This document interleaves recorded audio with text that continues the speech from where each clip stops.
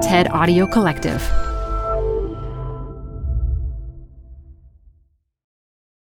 Hi, I'm Debbie Millman.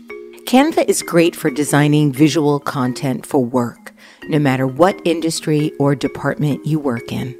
Nail your next presentation with Canva Presentations. Start with a professionally designed template and use it as a springboard for your design. It's a serious time saver. Time to present but can't be there in person? Enter Canva Talking Presentations. Record yourself presenting and add your talking head to your slides so your audience can watch your perfected presentation anywhere, anytime. Start designing today at canva.com. Designed for work. Apple Card is the perfect cashback rewards credit card. You can earn up to 3% daily cash on every purchase every day. That's 3% on your favorite products at Apple, 2% on all other Apple Card with Apple Pay purchases, and 1% on anything you buy with your titanium Apple Card or virtual card number. Visit apple.co/card calculator to see how much you can earn. Apple Card issued by Goldman Sachs Bank USA, Salt Lake City branch. Subject to credit approval. Terms apply. This archival episode of Design Matters originally dropped in June of 2022. I knew my father loved me. He made that very clear.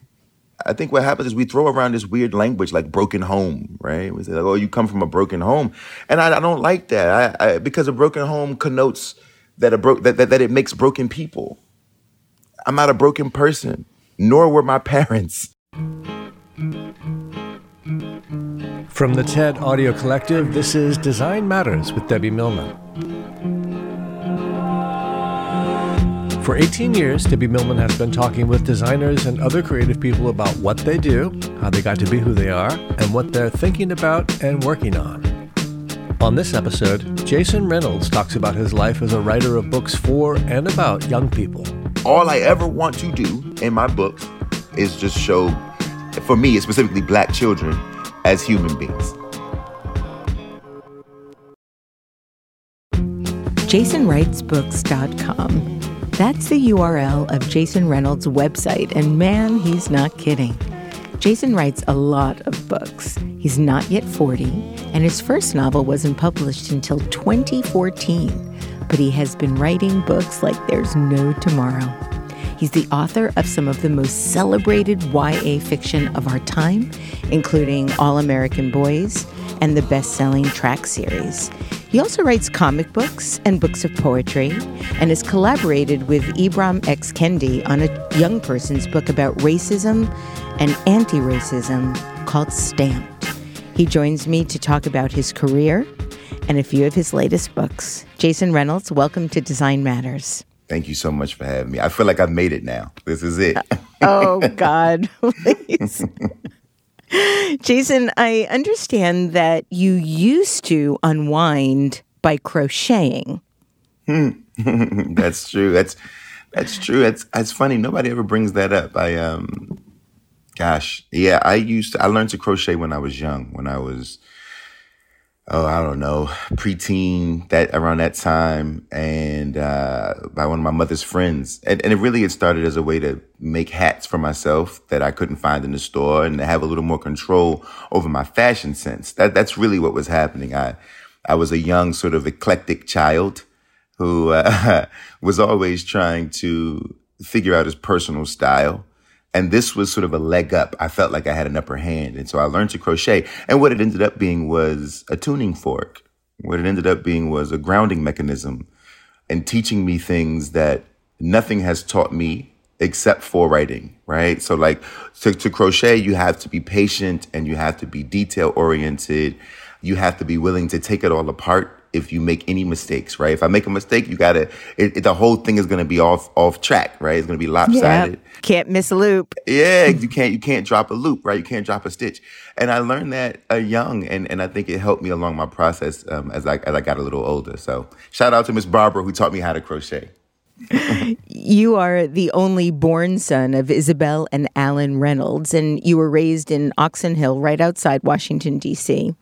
And I understand before you were born, your mom had a reading with some psychics who told her she needed to guard you because you were going to do special things. And you've said that this keeps you hopeful when you feel like you're not doing some special things. Did that happen a lot when you were growing up? You know, it's funny. That reading has been the thing that has been a propellant for me, but it's also been, as I'm talking to my therapist more and more these days about that reading, it's also been a point of pressure, right? Because it's one of these things that, like, my mom got that reading when I was still in utero, and there was a lot to that reading. It was also about sort of how me and my mother had lived all these lifetimes together, and how this would be the final lifetime, and that we would have a connection that would feel special in a different way, all of which is true, but also that she had to guard me and make sure that she did the job because I was supposed to do all these great things. All of this is great, except when you're told that when you're 7, it can sort of put an extra weight on you because you now realize, oh no, I have to change the world in some kind of way because it's been preordained, right? On the flip side, though, it makes you kind of puff your chest out a bit because it's like, well, all I have to do is stay focused and we'll see what comes. We'll see if this thing is real. And my mom was also good about, like, look, this isn't a pure science, right? This is something that my mother believes in, but she's no fool. She understands that life is life and real things are real things. And that whatever is happening in the cosmos or in the universe is its own sort of thing. And all of it is shifting. And you know what I mean? Like, none of it is concrete. And so she did say this to me and did explain these things to me, but also was good about being like, yeah, whatever it is that you do will be the thing that is fruitful for the world regardless. You don't have to sort of be Martin Luther King, so. You've said you were raised in a household of really strong women who did not suffer fools and who believed in hard work and persistence. And from the time I think you were 2 years old, your bedroom routine included the affirmation, I can do anything, as if it was a bit of a mantra. And you've said that she did this to make sure you understood that the world was yours and that you could eat the world if you wanted to. Absolutely. Did you believe her? I didn't have a choice. I think that when you're that young and you start, this is the beauty of language, right? That if you repeat that over and over again, language has a way of living in the body. It has a way of sort of fossilizing and attaching itself to the identity, right? This is why we have to be careful with language. We have to be careful with the things that we say, the things that we write, even the things that we say to ourselves silently. It's a tricky thing. And so my mother understood this because, this is a woman who basically is like 1960s, 70s hippie, right? Black hippie type, And so as you can see, right, there's like the psychics and the readings and the mantras. And this is all very early. This is before all of these things have now been commodified in a really strange and very en vogue, right, these days. But back then, as a little kid growing up in my neighborhood, it was important that my mother convinced me that I could do anything because she felt like if I believed that I could do anything, then I could, despite the challenges the world might have for me, because I was a black boy, because I'm a human in the world, right? Life is complicated. She wanted to make sure that I knew that the world was whatever I wanted the world to be and that I could design my own life, right? That I could be the architect of my sort of human experience. That's a powerful thing to tell a child because as I got older and it was time for me to sort of take on a career or do this in school or do that, I only know that I can do anything. So I don't have any fear when it comes to trying anything or learning anything or I don't have any of that because that mantra is sort of tethered to my vertebrae in a different way. Is it true that you sometimes still whisper it to yourself? Of course. Of course. I read that and I was like, I wonder if that's true. That is true. Especially in moments of doubt, right? I'm still a person who carries his insecurities. Right? Like that's just a part of who we are as human animals, right? My insecurities are very real. Very real. And I try to make sure people know that. I think sometimes we look at our heroes and we forget sometimes that they have vulnerabilities and weaknesses and insecurities, that they too struggle with very basic things. Right? And I think in those moments, I can do anything. It's something that I can always sort of run back to as an anchor. You've written about how your father was impossibly cool. He was covered in tattoos. He wore gold chains. He rode motorcycles. He had guitars and wore tight pants.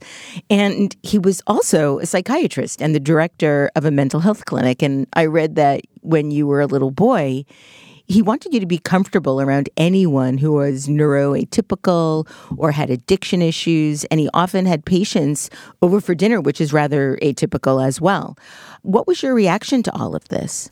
As a kid, I just thought it was all very normal. It's so funny. I look back on it all now, and we'd have family barbecues, and my father's clients would come to the barbecue.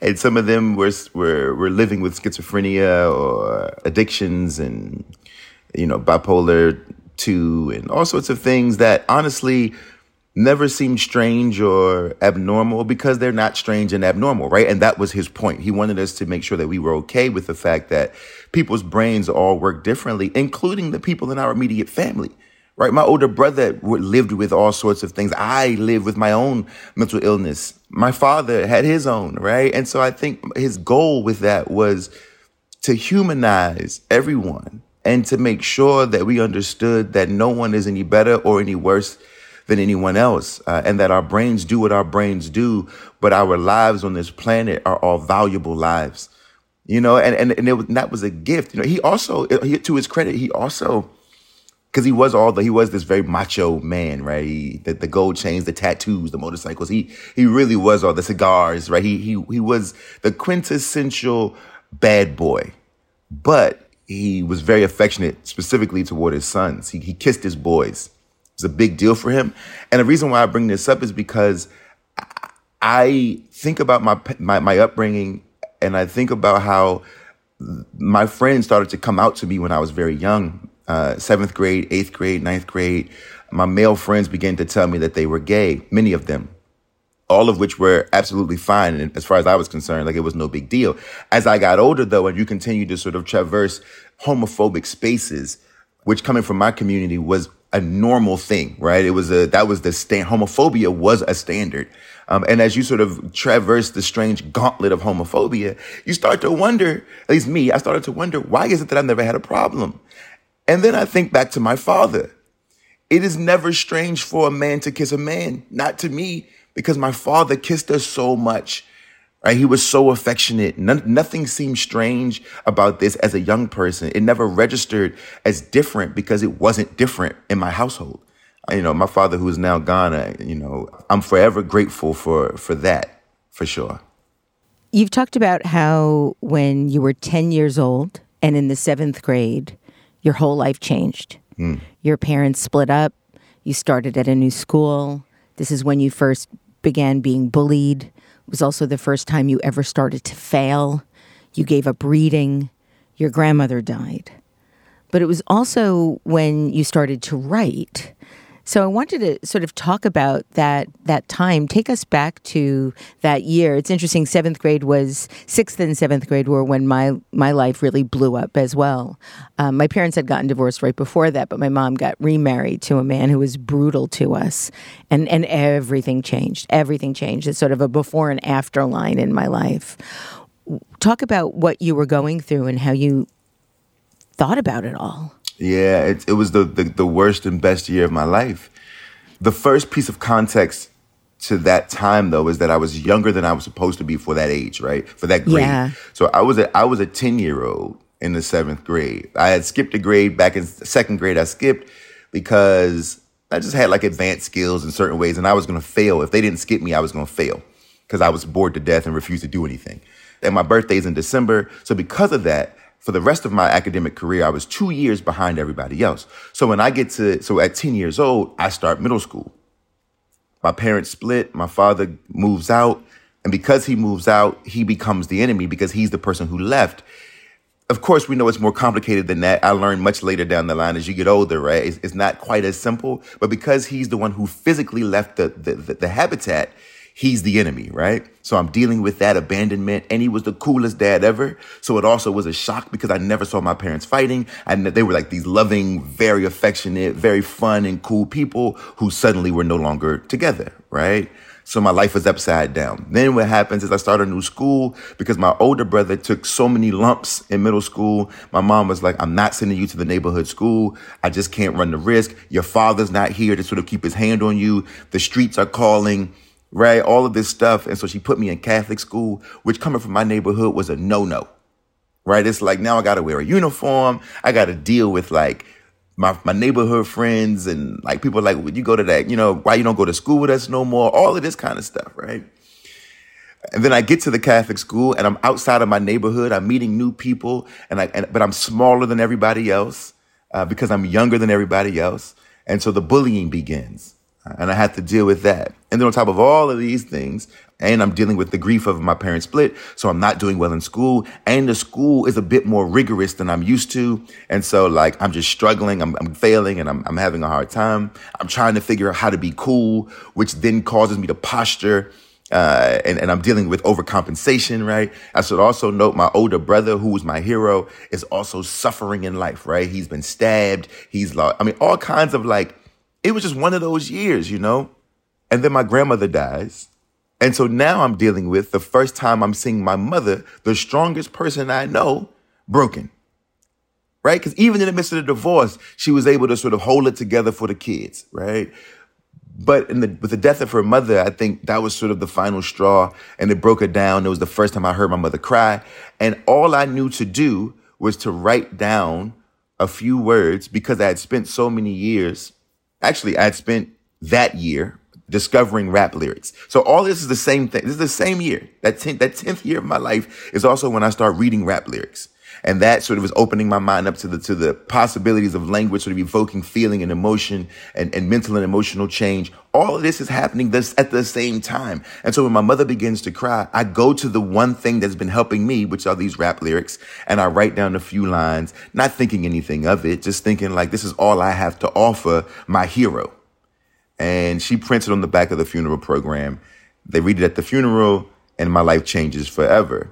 The funny thing about this, though, is also because this is my 10th year, everything I do, that's really the year that I'm pulling from. All these books, yes, the character might be 12 or 14 or 16 or 18, but I'm sort of arrested in that 10th year. I even ask people all the time, like, what would you thank your 10-year-old self for? When you look back. What would you thank your 10-year-old self for? What would you say? I would thank my 10-year-old self for his hopefulness, right? For his fortitude that he shouldn't have had to have. For his ability to, even in the midst of all the pressures of it all, to carve out who he was and to be firm in that, right? Like, I only could overcompensate for a few months before I told my mother, I don't want no more name brand clothes. It ain't my jam. You ain't got to buy me all of let them tease me. They'll get over it. Right? Like, I was in the 7th grade. Yeah. Making bold decisions. Like, you know what? I just got to be me, and I got to deal with me, and I got to deal with what's going on. And I'm grateful for that. I'm grateful for that kid because that's the same kid that I am today. Deep down inside, I'm the same kid who is fighting for his own individualism, who is trying to have his own voice, be his own voice in the world every day of my life. Do you remember what the words were that you wrote, the poem for your grandmother? I don't. And my mother can't find the program. And so I don't remember what those words were. And that's okay because I remember how I felt to hear them out loud and then to have family members come to me and say they made me feel something. And at 10 years old, to get that kind of affirmation, it creates a different kind of a serotonin that is very different. And that is what propelled me because I just wanted to feel that again. I wanted to feel useful. After you wrote that poem, you began to write poems for every one of your grandmother's siblings as they passed. Mm. You've talked about how listening to Queen Latifah's Black Rain changed your life. Mm-hmm. In what way? In a few ways. Number one, I was raised by a bunch of women, and Queen Latifah reminded me of the women that I was raised by in terms of like she's a woman, but there's a moxie there. I come from razor blade tongue women. Women who were very sharp and very strong. Women with some knuckle to them, right? And I'm proud of that. I'm proud of that. And it wasn't easy coming from that family. It wasn't always easy because, as you said, they didn't suffer fools. These were the kinds of women who weren't the most sensitive women because they couldn't be. The environment wouldn't allow for that. Their backgrounds wouldn't allow for that. And so as the little boy in the household, as the little boy in the family, I was taught toughness by the women in my life. Queen Latifah, she felt tough to me, and not tough in a way that was mean, tough in a way that was protective, tough in a way that was constitutional. Right? And I loved it. The sound of her voice. And then when you got down to sort of the raps themselves, the language and the lyrics themselves, I just fell in love with what she was doing. I fell in love with her ability to tell stories, her ability to make statements, right? To say the thing, right? To draw a line in the sand using language. I just fell in love. And then to see her with the cap to the back, right? And a T-shirt, medallions, and the key hanging from her ear, to see her on the back of a motorcycle that she was driving, right? I come from that kind of family. She felt familiar. And if she could do what she was doing with that language, then so could I. You once suggested that maybe Queen Latifah's Ladies First and Maya Angelou's Phenomenal Woman are the same thing, just a generation apart. And I'm wondering if you still feel that way. I do. Not only do I feel that way, I feel like those two poems are in conversation. I feel like Tupac's Dear Mama and Langston Hughes' Mother to Son are in conversation. I feel like Nikki Giovanni's Ego Tripping is in conversation with all of hip hop, right? All of hip hop, right? Which is this sort of braggadocious. It's this idea that like, yo, I am it. I am, right? Like, yes, I am ego tripping because I am it. You know what I mean? And that is hip hop to its core. I feel like many of the stories that we read are beautiful. You take somebody like Walter Mosley or Chester Himes and you put them up against Slick Rick, it's the same.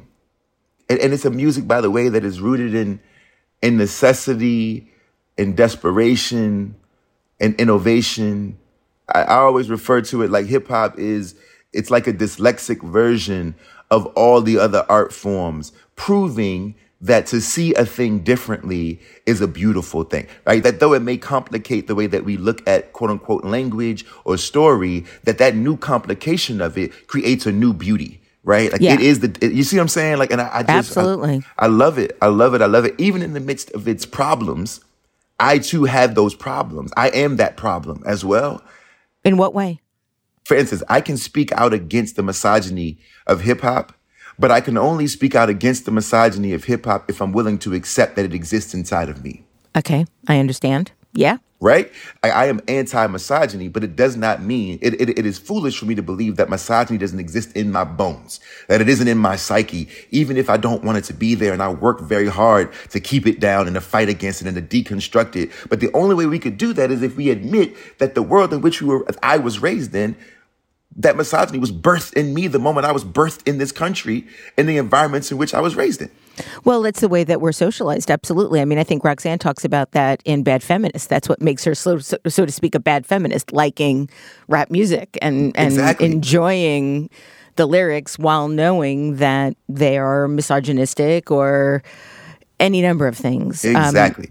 Yeah. So if I know that, then I can critique this music, but I also can acknowledge that the complexity of the music in the midst of all of these, like the goods and the bads, are the same complexities that exist in me, right? The goods and the bad, it's all there. And that I can critique this music and I can hate portions of it or dislike portions of it, just like I dislike portions of me. Mm-hmm. And if I'm not willing to kill me or dismiss me or put me on the shelf, then I'm also not willing to sort of dismiss all this music that has saved so many lives despite its complicated nature. Is all I'm saying. Absolutely. How did rap influence your own writing? Rhythm. My work is churning, right? Like, at least I want it to be. There's a rhythm there. James Brown always said to him that every instrument was a drum, which is the reason why everything in his band sounded percussive. Right? And that's how the funk was born. To me, everything is a poem, which means that everything has meter and rhythm. Everything. Everything I write If it's an essay, it's a poem. If it's a novel, it's a poem. For me, everything is poetry, which means everything has rhythm and meter, right? And that comes from what I learned growing up in rap music, right? That everything has this sort of like, there got to be a little bass there. There got to be something to push it, right? You're supposed to feel that thing in your stomach.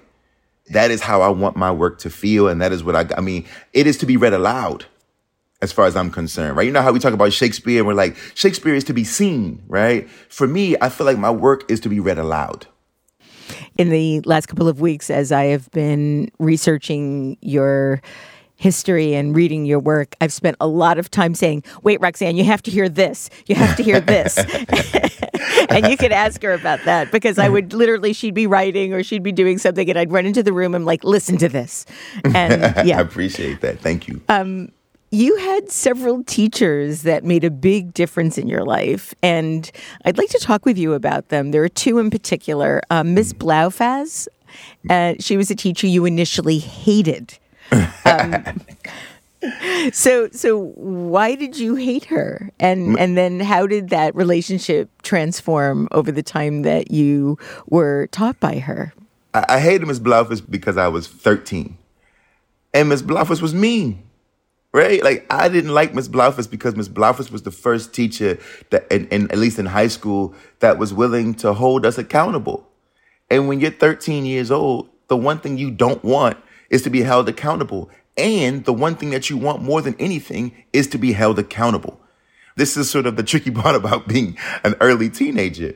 And Ms. Blaufaz was that kind of person. She wanted to make sure she set the standard and the tone of what this class was going to be. And to do that, she just wasn't willing to deal with none of the nonsense. But all we wanted to do was exude nonsense. So the first day of class, I come home and I'm like, Mom, you got to get me out of there. You got to free me from Ms. Blaufaz. I have got to get out of there, because I already knew she was going to be tough on all of us. My mother, in her infinite wisdom, was like, Jason, it's the first day of class. It is impossible for you to know what this is going to be. And of course, I'm a precocious kid, and I'm like, you taught me to trust my gut. My gut is telling me Miss Blaufaz ain't the one, you know? And it turned out that Miss Blaufaz was one of the greatest gifts I would ever have as a teacher, because she was the first person to acknowledge my ability. She was the first person outside of my mother to ever say to me, you can write. And I wasn't doing that well in her class. That's the thing about it. That's what I always, and Miss Blaufaz is my friend. Miss Blaufaz lived down the street from me. We talk periodically, and it's always good to see her. But that's the one thing about her that I'll always respect, is that Miss Blaufaz, I wasn't doing that well in her class, but she was able to give me constructive criticism and to acknowledge my abilities, even if she couldn't give me an A. Right? It was like, look, you won't follow directions, or you didn't, do the assignment, but I can acknowledge the fact that your technical ability, there's something happening, right? There's something there. And your creativity, there's something happening. As a matter of fact, she even started a creative writing class, and she took 8 students, handpicked, and that was when I started to learn form and all the variations of poetry. I started to read things I had never read before, things that I didn't think interest me. She even told my mom, hey, if he goes to college, try to find a school with a good writing program. Like, he's got the thing. I'll always be grateful for her. Yeah. And for all of you listening, if you read the Spider-Man book, if you read Miles Morales, she is in the book. She is the teacher in that book. And you use her name. I use her name. I use her name because I wanted to pay homage to a woman that without her, I don't know if this would have happened. Because you just need one person to believe, one person outside of your family, right? To believe that there is a there. You know? Absolutely. Yeah, I had a teacher like that in college. Changed my life. First person that ever made me feel like I was smart. It'll do it, right? You only need one. Well, the other teacher I want to talk with you about is Mr. Williams, who you described in the following way. He was skinny, stark white. He had a bowl haircut. He wore khakis, a pair of Jordans or high-top Nikes. He had a shirt tucked in, and he wore weird wool ties with a blunt bottom. You stated that everybody hated him, but he did that intentionally. Why did he do that intentionally? Mr. Williams, one of the most peculiar geniuses I've ever known. He did that because he wanted to sort of set you up. He wanted to teach like what happens when you sort of have preconceived notions and expectations about people, and you meet them and realize that you never really know a person until you do, right? And so he would do things to, if you were a freshman, sophomore, or junior, every time he saw you, he would pick on you. He would sort of poke at you. He would give you detentions, right? Mind you, this is a person who, I look back now and I realize that like, he was always aware that none of this actually matters. Me giving you detentions is not going to affect your life, right? It's interesting, right? Because we always had this idea like, what about my permanent record? What permanent record? No one's ever shown me, where are these records, right? That our whole lives we've been terrified of, right? Like, oh no, it's going to go on your permanent record. Mr. Williams was fully aware that none of these detentions meant anything. And so he would dole them out.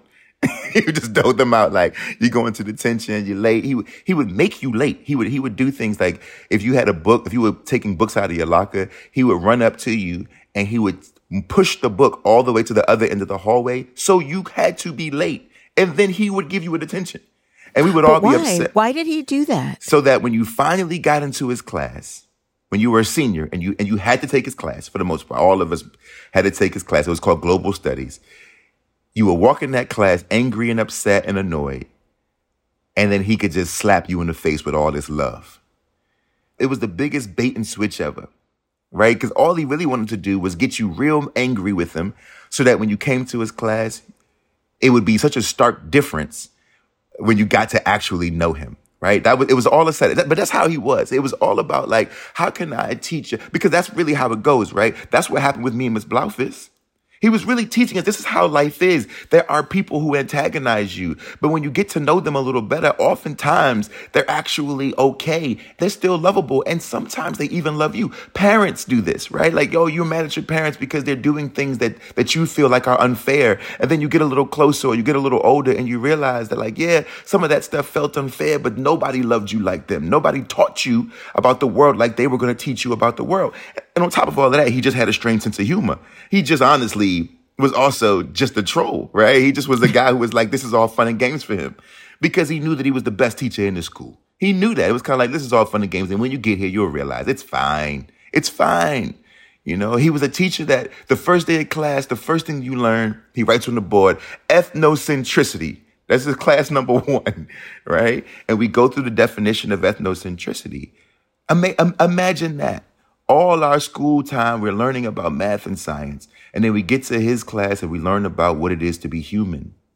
One of the stories that I found in my research was you talking about the fish story from that class. And I cannot stop thinking about it. I cannot stop thinking about that story. If you can share that, I'd really appreciate it. I think it will impact our listeners in the same way that it's impacted me. Of course.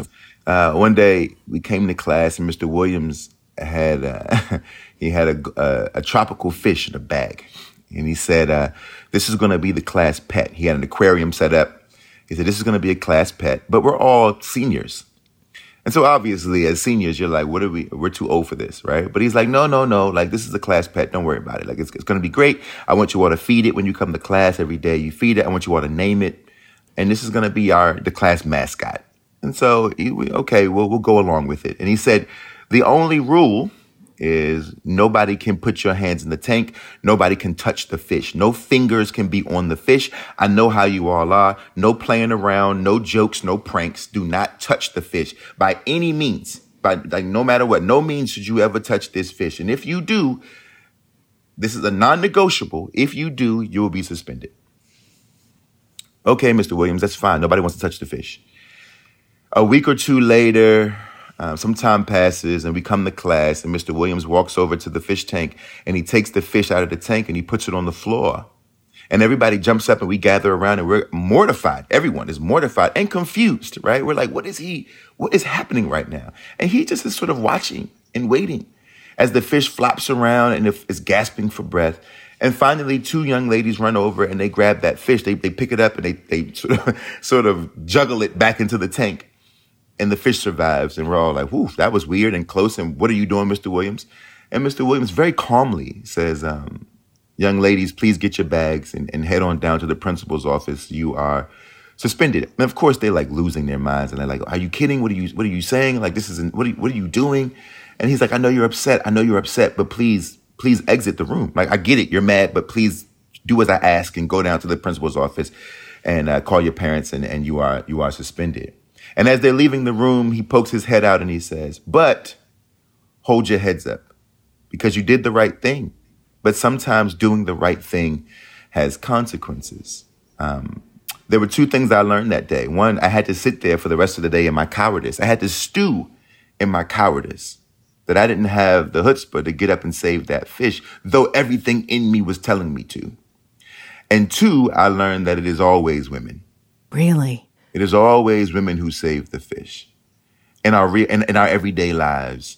I mean, historically, right? We can run through every social movement. We can run through what's happening right now in today's time, right? It's always women who make the sacrifice, even if they don't get the credit for it, right? Even if we have male figureheads who get gunned down, we know that, right? But there are women who are behind those people turning those wheels. There are women who are part of the planning committees. There are women who are laying their bodies down, who are sacrificing time with their children. There are always women who save the fish.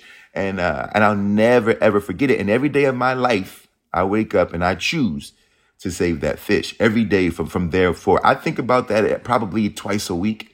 As a matter of fact, Mr. Williams, who is still a very, very good friend of mine, and we are very close. And recently I was at his beach house and we were chatting, and he said he stopped doing the fish experiment maybe 5 years before he retired because there was one student who said this is animal cruelty. She was correct.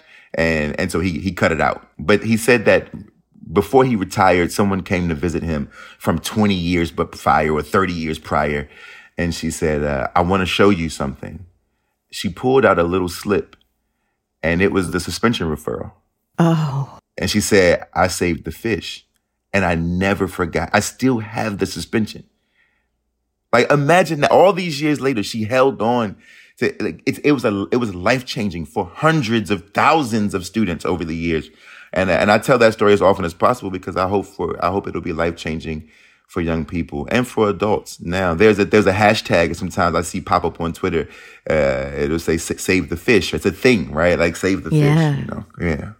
When you were 16 years old, you self-published your first book, and you began selling it out of the trunk of your mother's car. Mm-hmm. Was that the book "Let Me Speak"? That was, and it's so weird that you know this. I feel like. Well, it wasn't that hard to find. Well, tell us what the book was about, and how did you make copies of it, and how did you go about selling it? Back then, it was different. I was 15 when I started it, 16 when it came, when I was selling it. It goes back to my mother. You know, I can do anything. There was nothing in me that ever felt like I couldn't just make what I wanted to make or do what I wanted to do or go where I wanted to go or say what I wanted to say, right? I just never had any of that, any of those sort of hangups. And so I remember telling my mom, like, yo, I want to make a book. I'm going to publish a book. And so at that point, I was all over the East Coast as a 16-year-old. This is when spoken word was becoming, it was still like an underground thing. It hadn't really exploded yet. We're talking about like 98, 99, around that time. And so it's about to explode, right? It's about to explode. It's still a thing that everybody's doing, but it hasn't hit like the mainstream. It's a bunch of just young, artsy, bohemian kids getting together at grimy open mics and just doing their thing, right? Everyone has on brown and green and smells like patchouli and right? Like that was sort of the vibe, you know? And I was one of the young people in that scene. And so I would be in Philly and I would be in DC and I would be in New York and I would be in Richmond and like as a 16-year-old driving my mom's car, just getting busy. This is back when you can get a license at 16, obviously. And I'm just getting busy doing my thing because I knew who I wanted to be and what I wanted to do. And I realized that everywhere I went, they were all selling books, right? They're all in their 20s and 30s. They're all selling books. And so I'm like, I got to make a book too. I meet this woman in Baltimore, a good friend of mine still, Maisha Cherry, who at the time was 21, right? And she's like, yo, I started a publishing company and I'm going to publish like just our friends.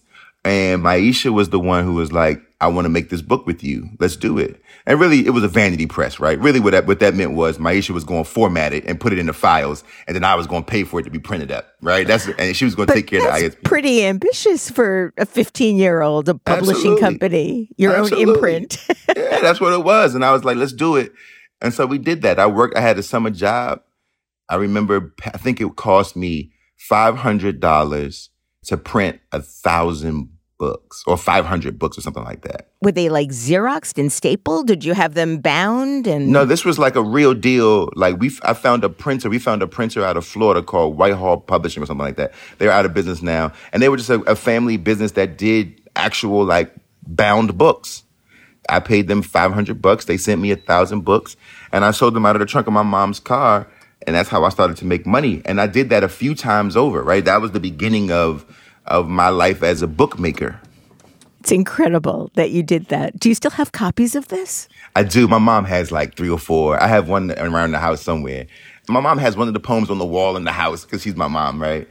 I try not to look at it. It's juvenilia, you know. It's hard to read some of that stuff. But it's evidence. It's evidence of your being 15 and the ambition to publish and create this. It's extraordinary. I mean, I think it's the first brick in whatever castle I'm building, and I look at it as sort of this is the sign of a kid hungry for life, right? Somebody with a lot of grit, a lot of sort of persistence. Like nobody was going to tell that kid that he couldn't do anything. Yeah, I believe you self-published 2 books. 3 books. 3 books, okay. You went to the University of Maryland, and yet you almost failed out of college in your freshman year. I did. I mean, it's tricky. I come out of high school, even with those great teachers, you know, Ms. Blaufus and Mr. Williams, but I wasn't prepared for college. I'm 16 years old. That's young. Yeah, I'm not quite firm in my education. I don't really know too much because I wasn't that great of a high school student, right? It's not like I was, a straight A kid or anything like that. I wasn't in an honor society or any of that kind of stuff. I was. So you were a publisher. I was, yeah, I was doing that part, but I was a get by kind of kid when it came to school. And I get to college and the first class is English 101.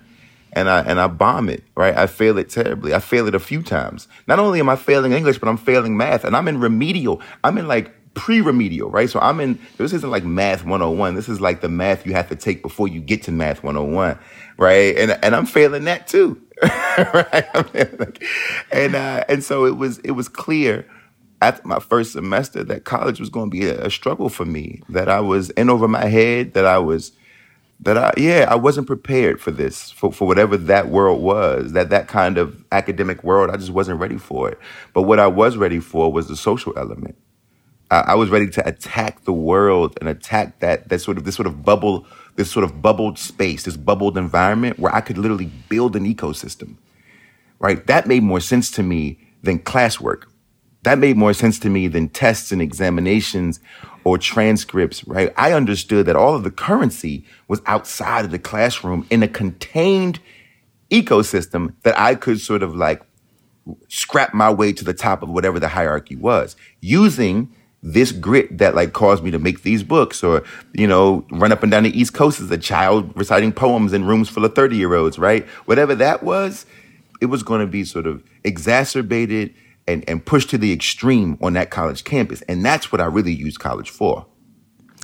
You also finally discovered reading, because up until that point in your life, you published self-published Sure. 3 of your own books, Sure. you hadn't actually ever read a book from beginning to end. And I believe it was when you were 17, you finally did. And it was Richard Wright's landmark 1945 novel, Black Boy, about a boy growing up in the American South. I think it feels somewhat obvious as to what compelled you to finish it.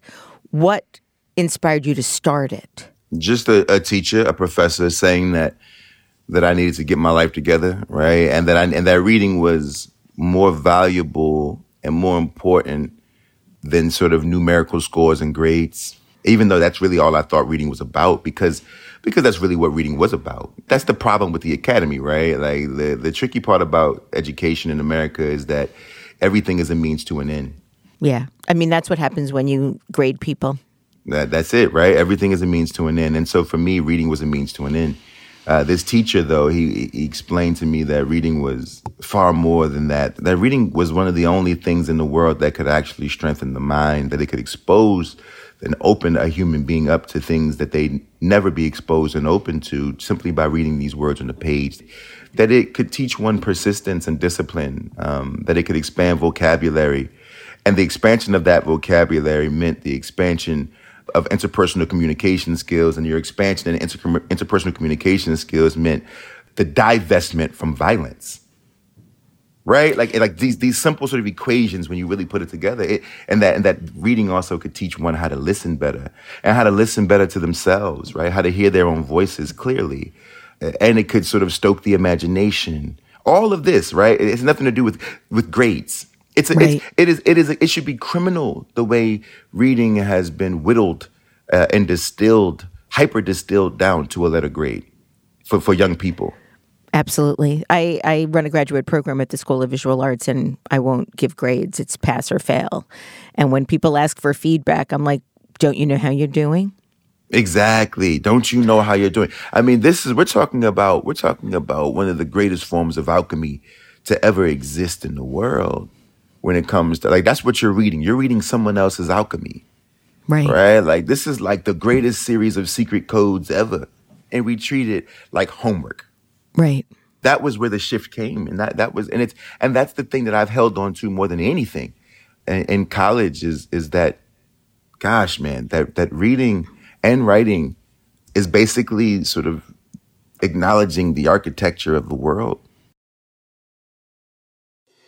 Hey, y'all, it's Elise. I have another podcast to tell you about. It's called In the Making. It's an original podcast brought to you by Adobe Express. It's the all-in-one content creation app included in your Creative Cloud membership.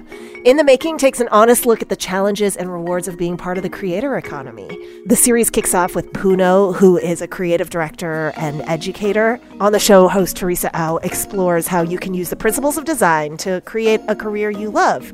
Puno did it. Puno is a web designer and content creator, and the founder of an online education platform called I Love Creatives. And on the show, Puno shares her journey from working on the Call of Duty video game to building both a design studio and a trade school for digital design. Puno has practical advice for taking a thoughtful and iterative approach to career building. Most importantly, this show is actionable. It's about how you can take your own next step in the creative world and into the creator economy. It'll help you discover creative, intriguing people who are making a living, and it'll probably inspire you no matter what you do. I know it certainly did for me. Search for In the Making in your podcast player. My thanks to In the Making and Adobe Express for their support. Hi, I'm Debbie Millman. Canva is great for designing visual content for work, no matter what industry or department you work in. Nail your next presentation with Canva Presentations. Start with a professionally designed template and use it as a springboard for your design. It's a serious time saver. Time to present but can't be there in person? Enter Canva Talking Presentations. Record yourself presenting and add your talking head to your slides so your audience can watch your perfected presentation anywhere, anytime. Start designing today at canva.com. Designed for work. You met Jason Griffin at college. He was your roommate, and you've been friends ever since. You've written 2 books together. What was that first meeting like? I could only imagine the alchemy that occurred in that room. It was, and so he and I, that third self-published book, it was with him. So that's the third book that no one really knows about that one. Oh, that's the book Self. That's the book. Well, of course you know about it because clearly you've combed my life. Well, I like to understand the arc so that I could sort of understand the sort of, I don't know, DNA of a person's experience. No, I'm so impressed. About it. I should have known this was going to happen. I've listened to this show for years. I'm like, but it's different when it's you. It's like, what? But Jason and I don't believe in soulmates in a singular sense. I do believe in soulmates, though, pluralized. The idea that there are many people who are soulmates in your life and that they're not always romantic partners. Right. Jason is one of my soulmates. And that became a very clear thing the day we met. the moment we met. I had won the talent show, the University of Maryland, which is where we went. They had this talent show, and I won the talent show. Just got to campus. This is freshman year, first semester. This is my coming out party, right? Like I'm here. I've been working on this. I've been doing this for a long time. I'm pretty sharp. I'm ready to rock. I get on the stage and I recite my poem, and this poem wins the talent show, which never happens back then, right? Nowadays, poetry, spoken word, and all of that is a very different thing. Back then, it was still like, what? If you ain't a singer, you ain't winning no talent show, right? And so I win this talent show, but I have no friends. So I go to the dining hall, and I'm a pretty self-contained kind of guy anyway in general, and I'm going to have dinner alone, right? I'm just going to sit and have some chicken fingers and decompress after winning the talent show. And he's in there with all these people gathered around him, and he's holding court, right? Because that's the kind of person like this opening scene of our relationship is literally who we have always been. If you ever see me in public, I'm usually alone. If you ever see me at a party, I'm talking to one person at a time. I'm just a really I'm shy. I'm naturally shy. I'm naturally introverted. Jason is the exact opposite, right? He's always going to he's the life of the party. He's Mr. Person now. He's very gregarious. So he's like doing his thing and everybody's laughing and he's just going for it. And I'm just eating my food on the other side of the room. He sees me and he comes over and he says, yo, aren't you the dude who just won the talent show? For those of you who don't know what Jason looks like, this is a white boy, he's your Irishman for sure. White boy, bright red. This time, I mean like bright red hair. And he's always, at least back then, he's super well dressed and like very charismatic, and he's like, yo, you just won the talent show. And I was like, yeah. At the time I have on one of these crocheted hats that I've been making since I was a kid. He's like, yo, I like that hat, man. And I was like, oh, word, I made this, And in that moment, he realizes like, what? So he sits down. He leaves his crowd of friends, right? He sits down and we talk for hours and hours and hours and hours and hours. And the following year, he was like, yo, I got seniority. I got a dorm room with an air conditioner. I know you living in the hot building. You want to just move in with me? And I said, of course. And that was the beginning of a friendship and a business partnership, a creative partnership, a brotherhood. My life changed forever the day I met Jason Griffin, for sure. You initially made your first book, which combined your words with his illustrations and used your own money, maxed out your credit cards to like the tune of $30,000 to get the books printed. Why did you feel like you had to do that to get a book deal? Or did you do that in lieu of getting a book deal? You ultimately got a book deal together, but what provoked you to self-publish the book at that time? This is before the internet was the internet. Publishing has always been super mysterious because no one has ever had any access to it. So books just seem to exist, right? It's like no one know unless you know a writer, which none of us did, or a publisher, which none of us did, or an editor, which none of us did. You don't really know how books are made. You do now because we have the internet. But this is back before everything was Googleable. Not everybody even had a website. This is before social media. Like Facebook didn't even exist. This is before the iPhone. This is before MySpace. Exactly, right? Like MySpace was new and was all very personal. Nobody was using it for like businesses didn't have MySpace. Publishing companies didn't have MySpace accounts, right? Publishing companies have Instagrams. You see what I'm saying? Like now, right? But back then, it was walled off in a certain way. And so we thought what we were doing was publishing a book. We thought this was what it was. And so we knew that what we were making was so sort of strange and, it was sort of ambitious. And we were like, nobody's going to be able to do it like we're going to do it because we're at that age where that sort of 19, 20, 21 age is the perfect amount of ego, right? Because it's just enough ego for you to believe that everything you make is genius. And the truth is, it's usually not genius, but there is always something ingenious in it. Right? Yeah. And the moxie and the sort of gumption to be like, we're going to do whatever we want to do because we are geniuses is what you need to get to wherever you're going, right? You got to have some of that, right? And that's just who we were. And Jason refused because he's an artist. He's an artist. He refused to compromise on the quality of his art.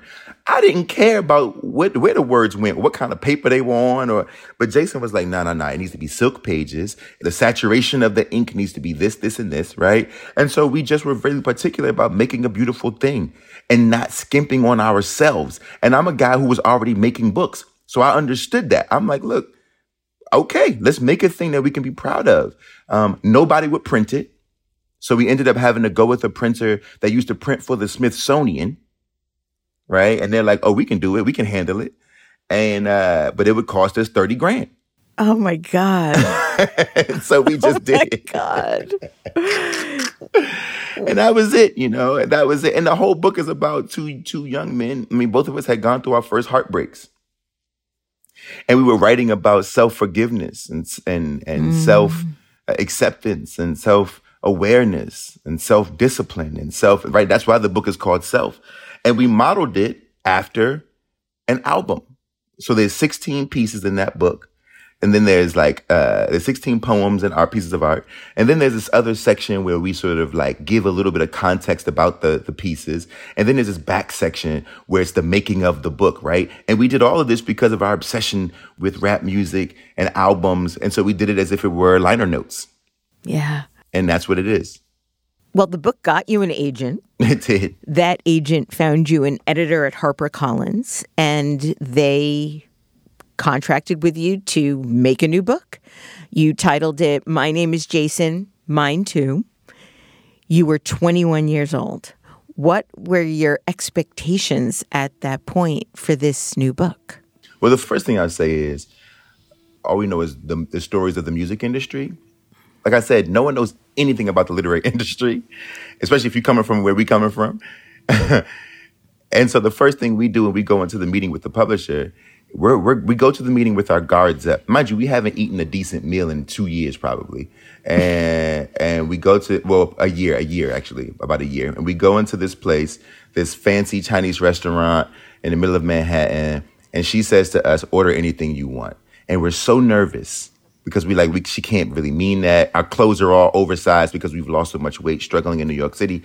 And she's like, no, guys, really order anything. It's on the publishing company, right? So this is the first thing. And we're like, what? So we start to eat everything, right? But we have our guards up because we think that the literary industry is going to be like the music industry and they're going to try to change us. So we're like that. So we're like, whatever you're going to say, just don't try to change us. And the first thing this editor, Joanna Kotler is her name, the first thing she says is, the first thing I want you all to know is that I don't want to change you. I just want to teach you how to make a book that actually works. Right? I want to teach you how to take this raw talent, this raw sort of vision you have, and help you shape it and mold it into a sellable thing. And at that point, I don't know what to expect. Because this is all brand new. I've been doing this on my own for so long, and he'd been doing it on his own for so long that we didn't know what this meant, except for the fact that we were supposed to be rich. Right? We were very wrong about that part.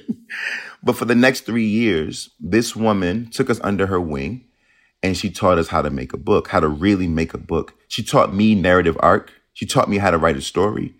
This is all happening in the making of My Name is Jason, Mine Too. I'll never be able to repay her for that, even though that book did not sell. Came out and nobody was interested in it. And, we look back now and we think it may have been a little too soon, a little early, a little before its time. But it got us in the game. It got me in the game, and it started this career. It wasn't that easy. It wasn't that simple, right? But it was the beginning of what would become my career. You said that the book may have sold 6 copies and that your mom bought 4. Hopefully now, after all these years, people can still buy it. At that point, you moved back to D.C. You took various jobs. You became a stock boy at Lord & Taylor. You worked for your dad. Mm-hmm. For a time, you were living in your car. You decided that you were going to quit writing. Mm-hmm. Your friend Christopher Myers, who is also an author and an illustrator, talked you out of it by giving you some writing advice that you said changed everything. What did he tell you? Well, first, let me say that I was living in my car. Well, I slept in the car for a night or two. I don't know, because there's a lot of people who are really unhoused, and I don't want to teeth off their story. But I did experience that, and it was a bummer. That being said, I was working in a retail store, downtown New York City. my buddy Christopher Myers, who I'd known since I was 21, he was my first mentor in this industry. As a kid, he took me under his wing, showed me the ropes. His father was the great Walter Dean Myers, who basically, I don't get to be here if it wasn't for him, nor does the great Jacqueline Woodson get to be here, nor does a lot of us who sort of stand on the shoulders of Walter, who made space for stories about Black children, specifically Black children from urban environments. It was amazing. So Chris comes and he's like, look, man, I want you to try to write one more book. I'd quit writing. I was so frustrated and I felt like a failure. And I had a job that I liked, right? It's funny how that happens, you know? Like I got this gig selling clothes, loved it, right? Was that when you were at Rag & Bone? At Rag & Bone, right? And for people who, if you don't live in, let's say you don't live in New York City or in LA, it might sound really wild for a person to be like, yeah, I sold these clothes and I loved it. But in those major cities, that's a real career. I made a ton of money. It was a fun gig. I loved the job. And there are people who are 40 and 50 years old and it's no sweat. Like I take my hat off to those folks because it's a good job. I had insurance. I had all kinds of stuff, right? Shout out to the retail workers. Shout out to the service workers in general, the waiters, anybody working customer service. We hold our heads high. And he came in and he asked me to write one more book because his father was getting old. Walter was getting old. And he said, look, man, somebody got to carry that mantle. Somebody got to pick that up. Who's going to write the stories about the kids who grew up like us, the kids who are experiencing what we experienced, the kids who just want to be seen as human, the kids who have taken a few lumps, the kids who have an infectious laughter, right? Like who's going to tell those stories? And he said, but do it your way. Mind you, I tried to get into grad school 3 times. I tried to get into the new school, and I'm going to say their names because I like to make sure I poke them every chance I get. I tried to get into the new school twice. I tried to get into Penn State, and they kept rejecting me. And this is after I was published, and I'm being rejected. I'm kind of at a loss here, and I'm like, I'm just going to work retail. And he says, man, just write a story your own way, like your voice, your style, throw out the rules, man, just do your thing. And so I scribbled in a notepad this story about my older brother and I growing up, you know, and all of the sort of silly things we got into. And it became this book, When I Was the Greatest. And that was the beginning of my life changing into something I don't know if I ever could have imagined. Well, you've since published 15 more books, including Ghost, which was a National Book Award finalist, which I want to talk to you about because that book had a profound impact on me. You've won the Kirkus Prize, the NAACP Image Award for Outstanding Literary Work, the Schneider Family Book Award, the Newbery Honor, a Prince Honor, a Carnegie Medal, and in 2020, you were named the Library of Congress National Ambassador for Young People's Literature, which is a position you still hold today. Mm-hmm. Congratulations. Congratulations. Oh, thank you. Thank you for that. I appreciate it. When I Was the Greatest came out in 2014, and the book's teenage narrator, Allie, has an estranged father who cycled in and out of jail. And in your 2016 book, Ghost, which is the first book in the 4-part track series, Castle Crenshaw's father tries to kill him and his mother and then is also in jail. And you've stated that in all of your novels, you borrow liberally from reality, fictionalizing your own life and the lives of friends and family. And I'm wondering if you can talk a little bit about the reason you have these 2 really important figures in these books that both have fathers in jail. First, let me say that Ghost is rooted in a real story that really happened to my dear friend Matt Carter, who lived down the street from me. His father tried to shoot him. Like, that's a real thing. Well, his mother's boyfriend tried to shoot him, actually. And I think I write those 2 characters in particular, I've written them that way, not actually because of the incarceration, but more so I'm always interested in wrestling with the dynamics of family because of my own family, right? And because of my own father, who was this incredible guy that I had a contentious relationship with for 15 years of my life, only to fix it before he passed on.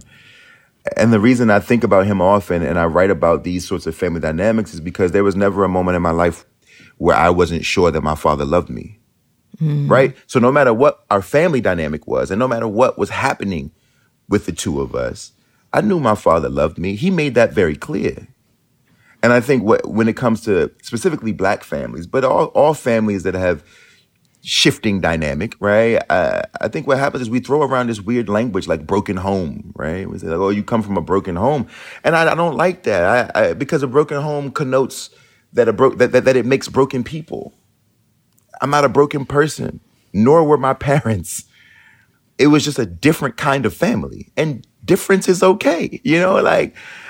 Just because your father and mother aren't together does not mean your father is absent from your life. And I think that's what I'm always wrestling with. Whereas in Ghost's situation, his father did do a terrible thing and then was absent from his life. But the way Ghost talks about him, it's layered, right? Because Ghost isn't upset that he doesn't know how to feel because he misses his father. He understands that, like, yes, this terrible thing happens, but also this is still a man I love. This is still my father. And I understand that my father may be a complicated person and may have some things that he has to sort out, and that I'm angry about the fact that my father did this terrible thing, but it does not strip me of the truth that my father is my father, and I do love my father regardless of this particular moment. And that's a really, really, really hard knot to undo, but that is the knot of our lives. Absolutely. Yeah. Absolutely. Talk about Ghosts. You have this character, this extraordinary character, Castle Crenshaw, whose nickname is Ghost. And I know you grew up with a lot of nicknames. In Long Way Down, the book is populated with ghosts. Mm-hmm. So talk about the importance of the sort of ghost in your work. I believe that we are all haunted. And when I say that, I think people's sort of knee-jerk reaction is to believe that we're haunted by things that have died, or people that have died, right? The idea of ghosts being things that show up at the foot of your bed, hazy and translucent, right? No, what I'm saying is we're all being haunted by everyone who's ever taught us anything. We're being haunted by our experiences. We're being haunted by our religious beliefs. We're being haunted by every breakup. We're being haunted by every marriage. We're being haunted by the good things and the bad things. To be haunted isn't always a negative thing. What I'm saying is, to you, everywhere I go, I hear the voices of everyone who I've ever interacted with in my ear. Every time I'm going to make a bad decision, I can hear my mother, who is still alive, in my ear saying, now you know better. Now take it easy, right? Get a grip, right? Like, I believe that. I believe that we just call it conscience. We just call it conscience, right? But our consciences are built by our experiences and the people in our lives, which means that all of us are technically being haunted all the time, right? And that's the reason why I'm always, I use ghost, or a ghost. It's the other thing about the ghost thing, especially in Ghost, the book, and in Long Way Down, is that if we were to, so there's one part about it that's about conscience, and it's the other part about it that's like, there are so many things and so many people in our lives that are there and not, that we can see and don't see, that we believe are in the room but aren't in the room. Whether it be fathers and that complicated relationship with our fathers, whether it be being Black in America, right? Like, I am always in every room and yet never in the room. We see this again in Spider-Man, in my version of Miles Morales. We see this again in so many of my books, where it's like the kid is there and yet no one seems to see. We see this in The Boy in the Black Suit. You know what I mean? Like, this is something that I'm always grappling with. What does it mean to be there? And people know you're there, but they can't see you for some reason, or to feel something. Or they see through you. Or they see through. Yeah. Exactly. Right. Like, and so, the ghostliness of Black life is a very real thing. And so those are the two prongs that I'm always kind of bumping together to make a lot of my books. I think that the whole notion of your books being considered YA books is a bit of a misnomer. I think that they're YA books sort of disguised as adult books, because having read most of your books at this point, I would say that they have impacted me more than many of the so-called adult books that I've read. I've only actually ever cried at the end of 3 books, like really wept. And I cry a lot. I cry at movies. But in terms of books, I've cried at the end of 3 books. Love in the Time of Cholera by Gabriel Garcia Marquez. Wept. Middlesex, and now Ghost. Oh, wept. Thank you. Wept. Came into the den. Roxanne's like, oh my God, what happened? I'm like, I finished Ghost. And she's like, oh, honey. And Castle is the hero of Ghost, but you never give him the burden of being heroic. No. Unlike so many of the popular tropes of our time. And in fact, you've written that in Ghost, you hope you show that you can't run away from who you are, but what you can do is run towards who you want to be. Yeah. Talk about this sort of intentional humanness of your characters, if you can. Well, I'm so glad you brought up this idea around heroism. I don't believe in that. I try not to ever write heroes and villains because I just don't believe in heroes and villains, right? I believe in journey folk, right? They were all just sort of on the journey, you know what I mean? And whether one is heroic or villainous is contextualized by whatever particular part of the journey that they're on, right? But that swings and changes. Ghost does a lot of things that some people would look down on. And then he does other things that some people would sort of, applaud him for. And that's just what it is to be a person. And all I ever want to do in my books is just show, for me, specifically Black children as human beings, as people, right? And that's all he is, a person with a heart and fear and jokes and ambition and anger and doubt. Like, he's just a person. And it's also the reason why we don't know what happens at the end of that story. Because it doesn't actually matter. Because it doesn't actually. I mean, hasn't he already won? Yeah. Your endings destroy me, Jason.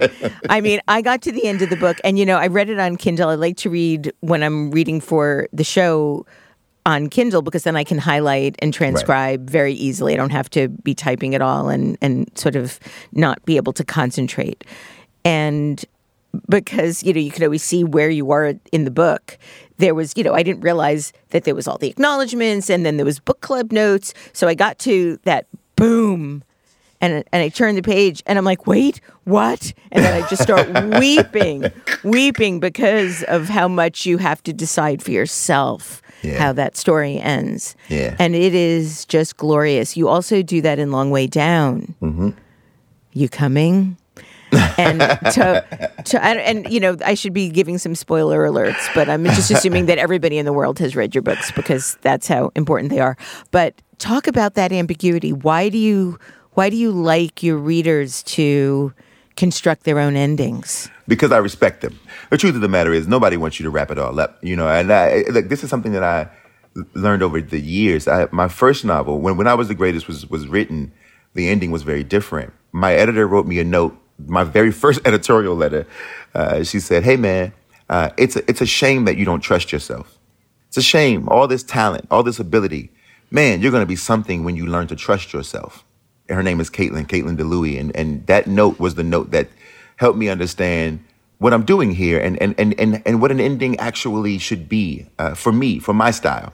I believe that because my demographic, the way my books are marketed, are to young people, I think it's important that they know I respect them.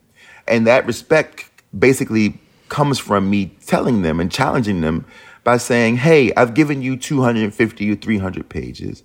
I believe that you have the reasoning ability and the intelligence and the sophistication to come up with whatever you think the next page is on your own or to live in the uncertainty of the story, right? Yeah. I believe in you enough to know that you are capable of that. Right. And that's the reason if I tell you everything that happens, if I write the story for 3 or 4 more pages, then what that says to you is that I don't think you have the intelligence, the emotional intelligence or the critical thinking skills to do any of this work on your own. And I just don't feel that way. I want to ask you about one of the lines in Ghost, but in order to really do that, I have to read the paragraph that it ends with. And so if you don't mind, I'm going to read a paragraph from Ghost. which I'm glad you said that your work should be read out loud because I wanted to read this. It starts this way. And the conversation for the rest of the night was pretty much all about the Olympics. Coach didn't really say too much more about it. It was mainly just us talking about what it must have been like and all that. But I was glad that we were off my secret. It was like I had never even said anything about what happened with my dad, even though I did. And it seemed like everybody at the table cared and didn't care at the same time. And that made me feel, for the first time, like I was one of them. They even asked me if I needed to borrow some practice gear, which I thought was nice, but I told them I was cool, that my mother was going to get me some soon, even though I hadn't even asked for none yet. Plus, I kind of wanted my first jersey and shorts to be the ones I ran my first race in, which I hadn't really even thought about until just then. But I appreciated them offering to look out for me. Not many people do that. I could add them to the list of my mother, Mr. Charles, and, well, Coach. And it felt good to feel like one of the teammates, like I was there, really, really there, as me, but without as much scream inside. I'm like about to cry. Me too, All right. actually. I don't think I've heard anybody else read it. Jesus. It's making me emotional. Talk about that scream inside, because as I said, you're writing about a young black boy in school, in middle school, and I'm a 60-year-old white woman. I felt it so viscerally in my bones as just humanity, the scream inside. I think, as I try to get myself together, it's weird when I have so much distance at this point when it comes to that story that it feels like it's somebody else's. So to hear it is a bit, it's kind of got me a little, It's an incredible book. When is it going to be a movie? Don't even get me started on that. Jesus. It's been quite a, it's supposed to be a TV show. The series is supposed to be a TV show, but it all moves slow. It'll happen eventually. Yeah. I mean, the 4 books have to be. It's just, they're extraordinary. They are an extraordinary series. But yes, back to the scream inside. The scream inside. I think I'm around so many kids, right? I've been fortunate that the books have sort of put me in position to be around the world's youth. And I think that the hardest part is trying to figure out how to give language to the things that feel so intangible, but that we all know are there, right? I think about the uprisings. I don't want to call them riots, but the racial uprisings, right? And the way that people talk about them, if you're not from those communities, you ask these questions about why would they break their own things? Why would they destroy buildings in their own communities, right? And it's well, if you remember being a child and if you remember not being able to express a frustration or not having the vocabulary or the language to put to the feelings you have inside, all of our experiences in that moment are the same. We reach for our own toys and break our own toys, right? It's just what human beings do when they can't figure out how to articulate the scream inside. And I think for me, writing Ghost, I think that was the one thing I wanted to kind of really drill down on, is that this kid is carrying a tremendous weight. He's not letting it stop him, but it doesn't mean it's not there. It hasn't sort of made him bitter. It hasn't sort of made him a lesser friend. It hasn't made him a lesser son. And that speaks to that child's resilience and the resilience of the children of our world. But it doesn't mean that it's not there. Even if you can't see it, it doesn't mean that it's not there. Even if he can't say it, it doesn't mean that it's not there. And I think that's not even just kids. That's all of us, right? We carry just so much. And it's heavy for all of us, right? And I don't know. I guess I'm always just trying to figure out how to put that down on a page to set somebody else free, to let somebody else know, I get it. I feel it in everything that you write. In Long Way Down, you give the protagonist of the story a very big life choice. And I know that when you were 19, your friend Randell was murdered. And then that night, you've written about how your friends and you went to his mom's house trying to figure out who did this, and you were thinking very much about revenge, thinking about the possibilities, envisioning murdering the man who murdered your friend. Sure. You wrote, I just remember the pain of the lost friend, but also the pain of meeting a part of myself that I didn't know existed, a part of myself that could lose control to the point where I could commit a murder. That's a very human thing. I think that most of us don't ever meet that part of ourselves that exists within all of us, this rage that when triggered will cause you to do the things that you don't necessarily understand that you're doing. Yeah. And for me, that is the scream inside. And for me, it feels very real. It feels like it. I think that's why people get angry and why they sort of lose their shit, because of the grief they're really feeling, the deep scream inside that can only come out as anger as opposed to grief. Absolutely.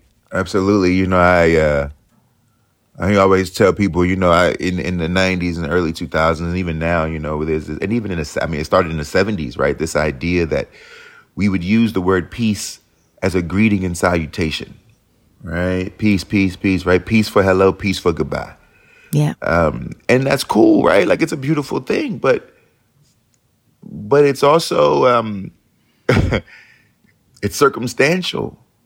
Because the truth is that like everybody's peaceful until that peace is challenged. You know, I always tell people, you know, if you got kids, you know, which I don't, but I'm around them, and all my friends have children, you know, and also I just love children, right? But if you have children, or even that, for that matter, ask your parents, right? You may have peaceful parents, but if anything were to happen to you, we see it. We meet a new part of your parents, right? You know. And for the parents in the world, if anything were to happen, God forbid, to your children, you would meet a very different part of yourself. Oh, yeah. A part of yourself that could do a thing, a heinous thing that you never thought that you could do. And I met that at 19. And I'm grateful. Mind you, I want to be clear. I'm grateful to have met that part of me. It's good to know it's there. It's good, you know, because now I can better manage it, because now I know it. I know it, right? I have an intimate relationship with it in a very different way. And so now I'm able to harness that differently, and like you said, and to understand that like this is grief, right? That this doesn't have to be violence, but that really I have to figure out how to better mourn, how to better grieve, where to put my anger. Jason, I have two last questions for you. I know that we're going long. First, I want to talk with you about censorship.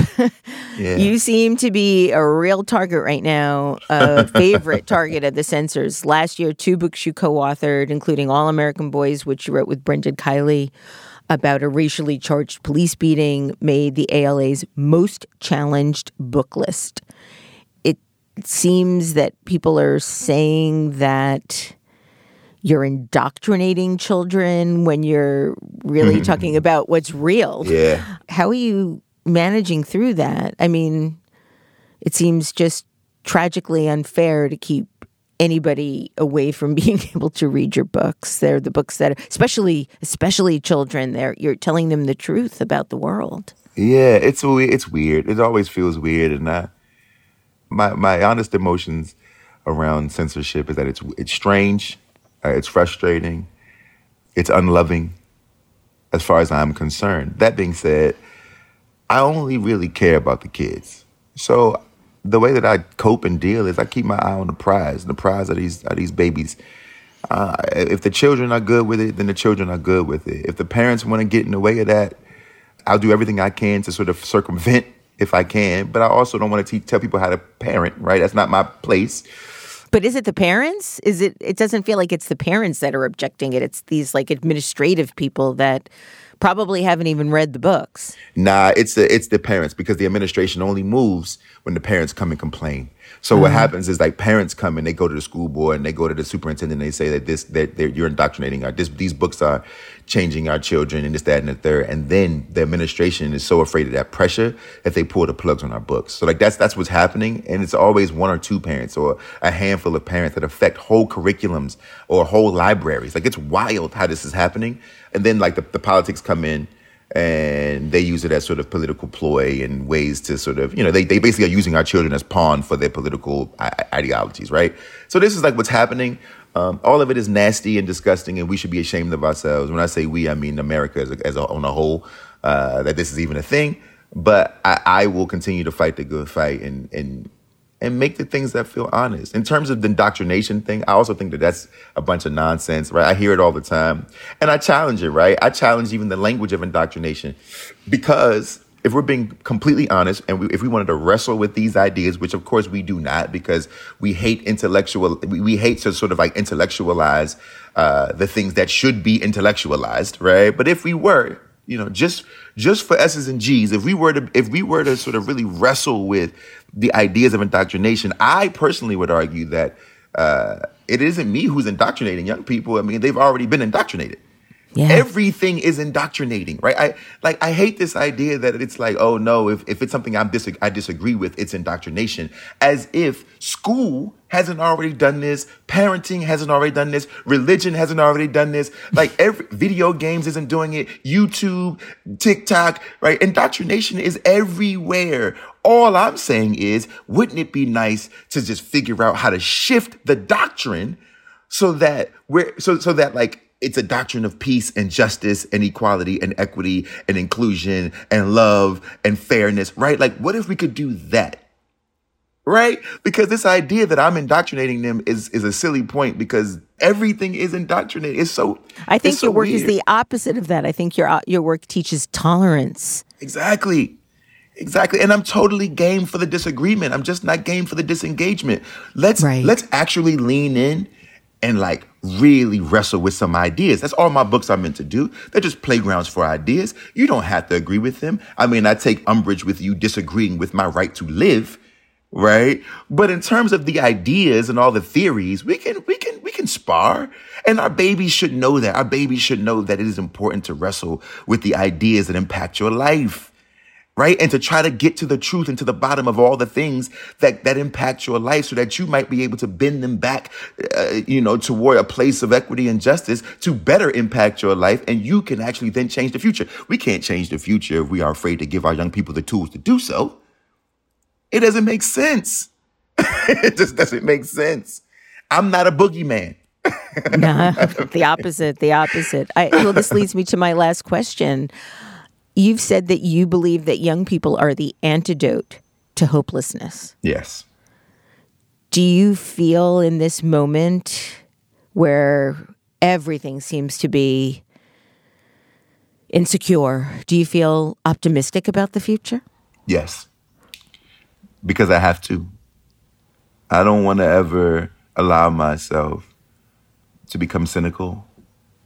I think it's too dangerous for a person like me. One time I was talking to James McBride, the great writer, musician James McBride, and he said, Jason, pessimism is healthy. Cynicism is dangerous.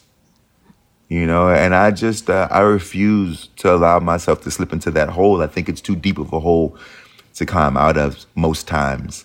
And that's the reason why I surround myself with the kids, the young people. Young people believe that the world is a changeable place. And therefore, the world is a changeable place. I'd rather live there, right? What's happening on the news, I'm careful with that. For my own mental health, I'm careful with taking in too much of it. I'd rather go and look at what tomorrow holds. And what tomorrow holds are a whole bunch of young geniuses with a whole lot of fire, a whole lot of scream inside. The kind of scream that'll burst the eardrums of hate, right? That kind of scream, that's what they have. And I'd rather be with them. Jason Reynolds, thank you so much for making so much work that matters. And thank you for joining me today on Design Matters. Oh, thank you for having me. I done cried all over your show. We had a moment. Yeah, me too. Jason, his most recent 2 books are titled Stamped for Kids, Racism, Anti-Racism, and You, with Ibram X. Kendi, and Ain't Burned All the Bright, which is so amazing and so beautiful, with his dear friend, the illustrator Jason Griffin. You can find out more about all of Jason's extraordinary books at jasonwritesbooks.com.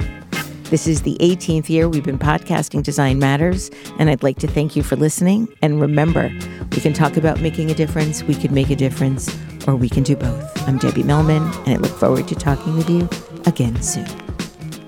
Design Matters is produced for the TED Audio Collective by Curtis Fox Productions. The interviews are usually recorded at the School of Visual Arts in New York City, the first and longest-running branding program in the world. The editor-in-chief of Design Matters Media is Emily Weiland.